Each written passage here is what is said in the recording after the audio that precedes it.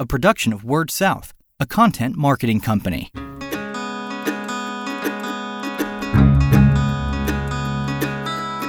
Story Connect, the podcast, helping communicators discover ideas to shape their stories and connect with their customers.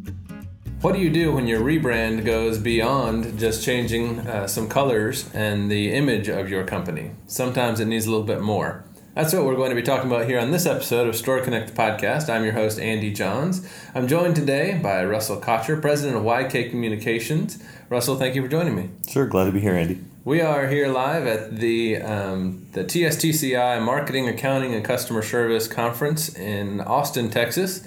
And we've got a couple of episodes to record here, but this one, actually, I heard Russell present. You were on a panel at the NTCA conference in Charleston, the marketing conference. That's correct. And we couldn't get together then, but I'm glad it worked out where we were able to get together now. Your presentation then was about rebranding, and it almost goes beyond rebranding with what happened at Ganado and then now YK. But then your topic that you spoke on yesterday here at this conference was customer service. So we'll touch on both of those. But let's get into the rebrand first, because to me what was interesting with this one, all rebrands are interesting to me. It's kind of one of the pinnacles of what we do as marketers to completely reestablish an identity. But what y'all did at YK, or what was at the time Ganado, you had some challenges, not just in the name, but in the layout, and we'll get into that. Just first off, what was the idea? You'd been Ganado for a long time and decided you needed a change. Right. Since 1948, it was Ganado Telephone Company, and in the mid-'90s, when we started handling some of the deregulated services, is when we created YK Communications. And we could see that YK was going to be the future for the company. It was the products and services that everybody wanted. It had a much more progressive feel. The colors and the branding, everything was much more modern, and it was the idea of the direction we wanted to go towards. And so that's why it made so much sense for us to basically let Ganado start doing business as YK Communications.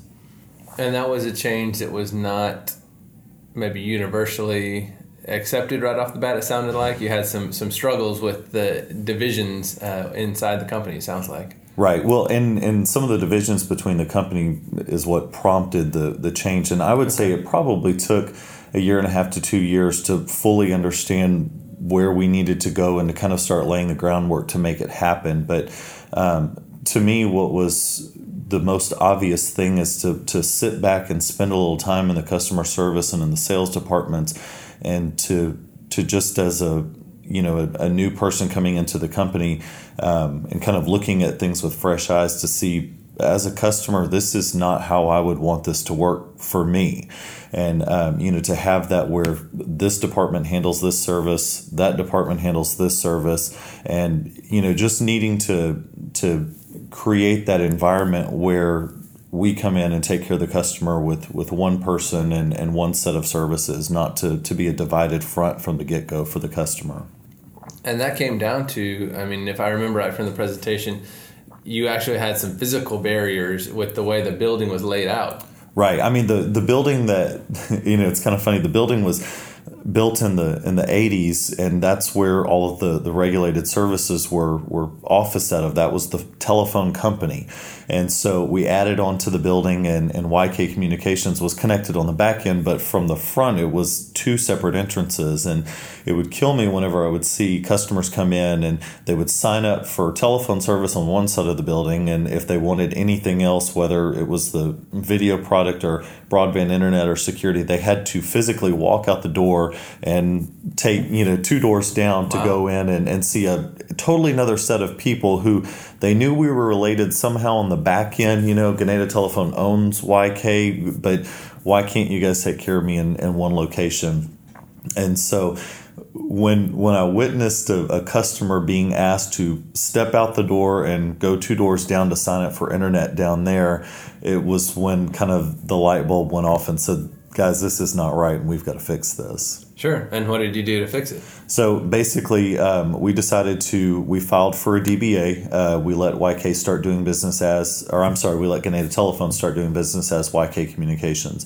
I think one of the things that was the biggest physical change is we locked the door to the old telephone company. We frosted the glass and put up a sign that said we're now at 109 West Putnam and put an arrow kind of the direction for 2 doors down. We totally gutted the lobby and created this nice modern space for customers to come in and get all services. Telephone service, internet, security, all of that is handled by one group of people. All of our sales folks, they sell it all now. And the customer can come in and sign up for everything dealing with one person. Those people that typically sold the voice services on the telephone company side, we actually kind of changed their role and made them more of a back office and a billing department. They weren't as seasoned and as comfortable in the sales process, upselling, cross-selling, and it was one of those things that we tried training those individuals. We tried to give them the tools that they needed to learn that. It was just something that was somewhat ingrained in them to have that old regulated mindset. We led in with credit checks, deposits, regulatory fees, things like that. Where that always came first, and the benefits of the service came second. And we needed for our services to be led with, this is how this service is going to make your life better. So our sales folks were groomed with that. They did a great job at it. So we let them do the sales part, and we let the telephone company folks actually start doing the back office, the billing. They were very good at all those regulatory fees and to keep us in line in the billing systems and to make sure that the orders were processed correctly. They were great at that thing. And so rather than trying to force people into things that they weren't naturally good at, we decided let's let them do what they're rock stars at. Sure. and make it work for us. So we shifted people around a little bit, put everybody where they could use their strengths, and I mean, it's one of those things I can't imagine going backwards at this point. Sure, it sounds like solid management. Put people where they can thrive. Right. No, and we'll get to the credit check in a minute, because I know that's something you brought up with the customer service presentation. Mm-hmm. But just for a little bit of background, what is YK? Where's that name come from, and why did you decide that was the way to go for the new brand instead of moving Ganado into YK? You could have, I guess, moved YK into Ganado and kept that name. Where's the name YK come from? Why did you decide to go that way instead of the other way? Well, YK Communications, the YK stands for Young and Kotcher. It's the two owning families of the company. And there were two main reasons. YK Communications, we felt like the communications is the future for the company versus a name with the word telephone in it. Sure. Sometimes, and I think what we're seeing in our industry is that having the word telephone or telco or that sort of thing in your company name is just an automatic negative thing to the customer. Maybe not in every situation, but as far as advanced communications and a place that you can get gig service and just that quality broadband, I'm not so sure that telephone company is what needs to be the brand for that Sure. product and service. The other thing is that when we started out as Ganado Telephone Company in 1948, we had one exchange, and that was the community of Ganado. Okay. We purchased 2 other exchanges in 1996, and then as we're just now kicking off our CLEC and going into a neighboring community, it no longer made sense to be just Ganado Telephone Company when we were serving multiple communities. Sure. So the identity of the company has changed, and kind of the name is now catching up to that. So right. Makes a lot of sense. Well, let's get into it a little bit then with the customer service presentation, because I know you said, in Charleston, you said it again yesterday, that it really irked you or it really got on your nerves, and I can understand why. The first thing you felt like folks were hit with as soon as they walk in the door is that credit. We right. need your credit check almost before we even talk. Right. And I know that a lot of what you shared yesterday, you've only got a few seconds to really make that first impression on somebody. Exactly. And whether it's after a rebrand or whether it's a new customer, whatever it is, the science, and I've presented on it before, that the science, you've just got milliseconds before people make all kinds of judgments about how the service experience is going to go. Exactly. So how did y'all change that? What did you do instead of hitting them with credit checks as soon as they walk in? Obviously, you still have to do that, I would imagine, but how have you changed that customer service experience for folks? Well, like I said, you have just a very short amount of time, and so what we decided from a management standpoint is let's break down some of those barriers that stand between the customer and the service. Let's find the opportunity to put that sales hat on and really sell the service, sell the benefits of it. That was one of the reasons that when we redid the lobby and created that space when customers, when they first walk in the door, we wanted something that felt fresh and new and modern, and something that embraced technology rather than coming into a traditional kind of a waiting room lobby feel. We wanted them to be able to put their hands on tablets and notebooks and some of the security alarm panels and things like that, and to see it firsthand, touch it, feel it, and to stand at a station and download a video on a 20 meg package versus a 100 meg package versus a gig, and see the difference in it. That's a great idea. So right. Y'all actually have something there where they can do that. Right, and whether you want to use the standard notebooks that we have in our lobby that are kind of set up, if you want to bring your laptop in and plug them into those different speeds and do the things that you try to do at home on a 3 or 10 meg package, let's bump it up to a 50 or 100, and let's see how that changes the experience for you on your own device. So we, like I said, and it was kind of the quote that I let in yesterday on the presentation is, customers pay so much more attention to what you do and what you deliver than what you say you're going to deliver. So when you can actually put that technology in their hand right away, it's hard to let go of it. Sure. And I think it was that the Benjamin Franklin quote, right.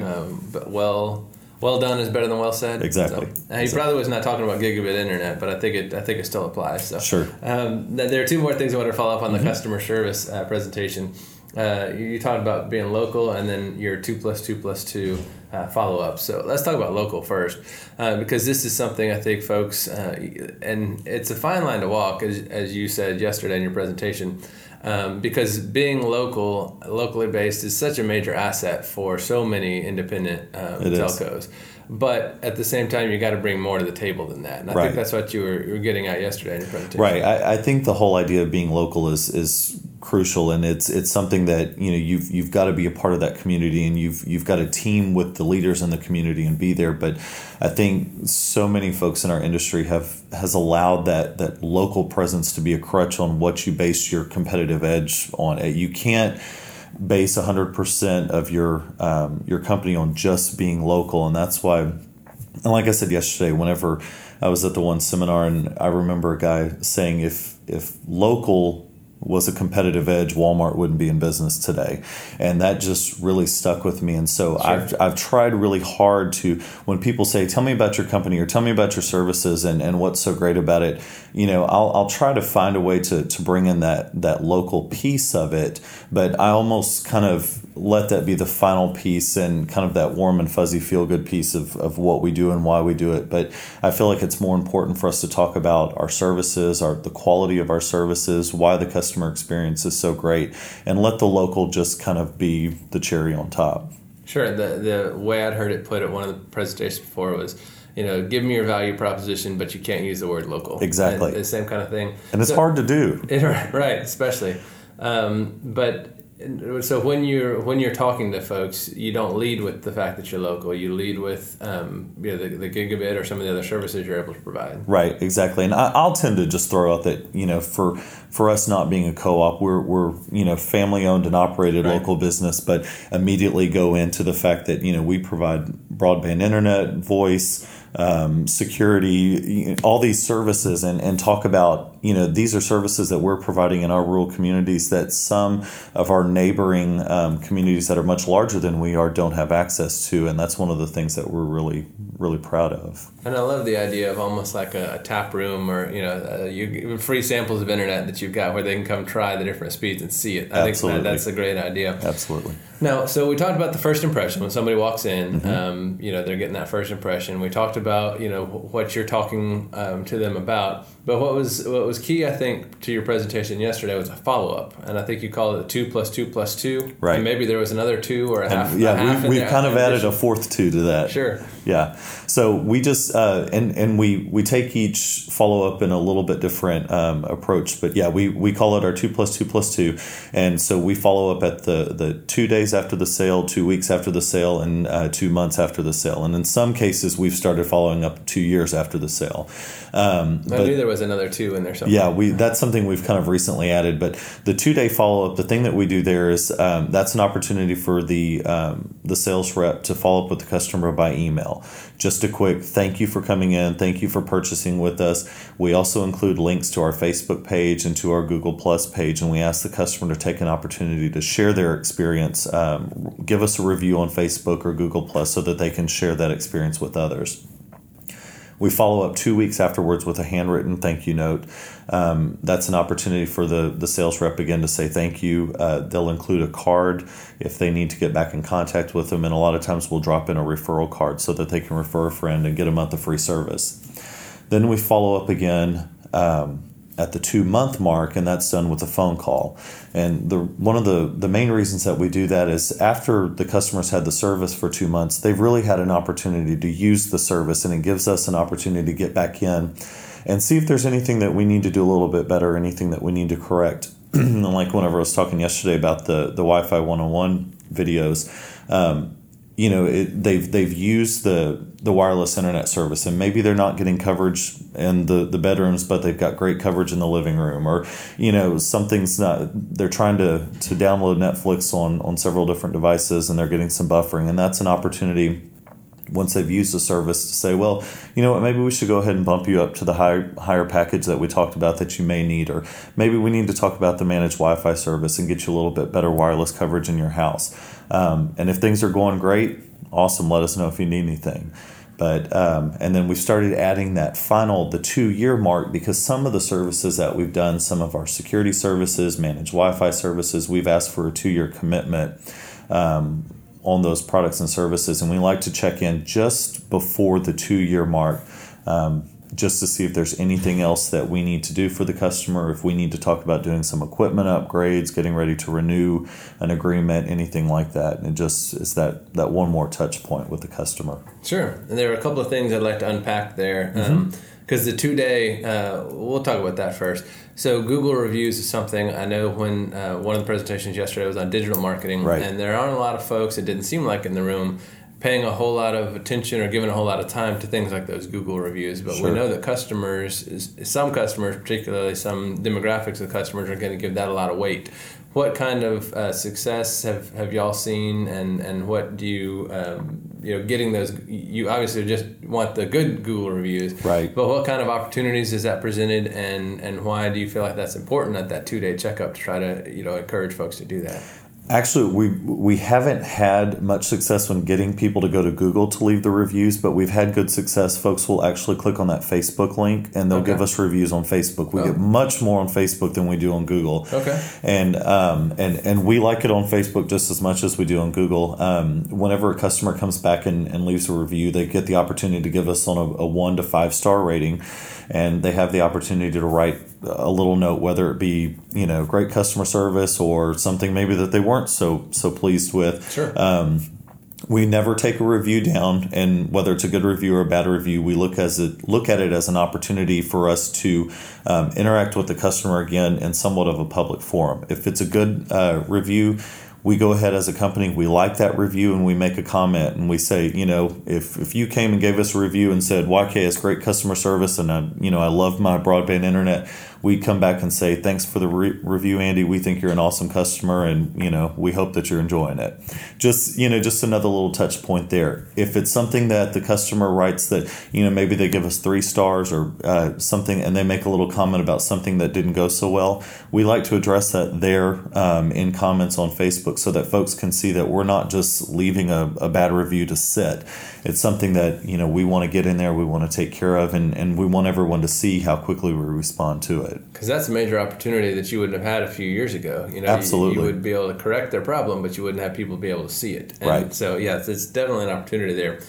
Going into that 2-month checkup, to me, this is key, and that y'all do this, because so many folks we hear, and you said it yesterday in the presentation, I got internet from YK or from wherever, and then their internet sucks. Right. As you said it yesterday, and so many times it has nothing to do with the service that you're providing. Right. It's the choice they made to pick it, and then how they're using it. So that 2-month is such a good opportunity, and I'm sure y'all run into that all the time. That, as you said, they're blaming you because they put the Wi-Fi router out in the garage, exactly. and they can't get it in the front, the front bedroom of the house. Right. And the thing about it is that they're coming to us as the technology experts, and we need to get away from that mindset of, well, the service, we're delivering the service to the home, to the premise, and anything beyond that is out of our hands. And that's why we developed the managed Wi-Fi service and some of those other things, and like the Wi-Fi 101 educational tools, just so that we need to be those experts, and we need to do what we can to create the ultimate wireless experience for the customer. So it makes sense. Well, that's fantastic. So far, I have seen Russell give presentations at 2 different conferences, never been disappointed, and I've enjoyed this as well. Before we wrap up, is there anything else you wanted to add or throw in, either about the rebrand, about customer service, anything else we didn't get to that you want to talk about? I guess the thing that I keep telling folks is, I feel like so many times, a lot of us are small companies, and we're working with limited staff, and we're trying to do everything that we can. And I feel like a lot of times we get in the mode to where we're trying to patch things. Let's take this model that we've always worked with, and let's tweak this a little bit, or let's add this on to make it work. And looking back at our rebranding and the way that we did that, I think the only way that we made that happen was to completely step back and look at the big picture. And that's what I remember making the comment to our general manager saying, hey, if we're going to rock this boat, let's just flip it over. And wow. So, I think we just, as marketers and as leaders in our industry and for our company, sometimes you've got to be open to constructive criticism. You've got to be open to outsiders coming in and making suggestions and things that we may not see because we're in it on a day-to-day basis. But just being able to step back and quit holding on to the models that we've always used, and let's look at the big picture of what it's going to take to change to make this work the way it needs to for the customer. Sure. And just curious, what was the overall time frame? How long to do from start to finish on that rebrand? How long, it's one of those things, there's a lot of work that goes on, obviously, before folks start to see that new logo and brand out there. What was the time frame start to finish on all that? I'd say total, from the time that I started identifying and really thinking about it, I'd say the whole thing took about 2 years. But beyond that, there were some things, obviously, that I was working on in the background. But we received the DBA in July of 2014.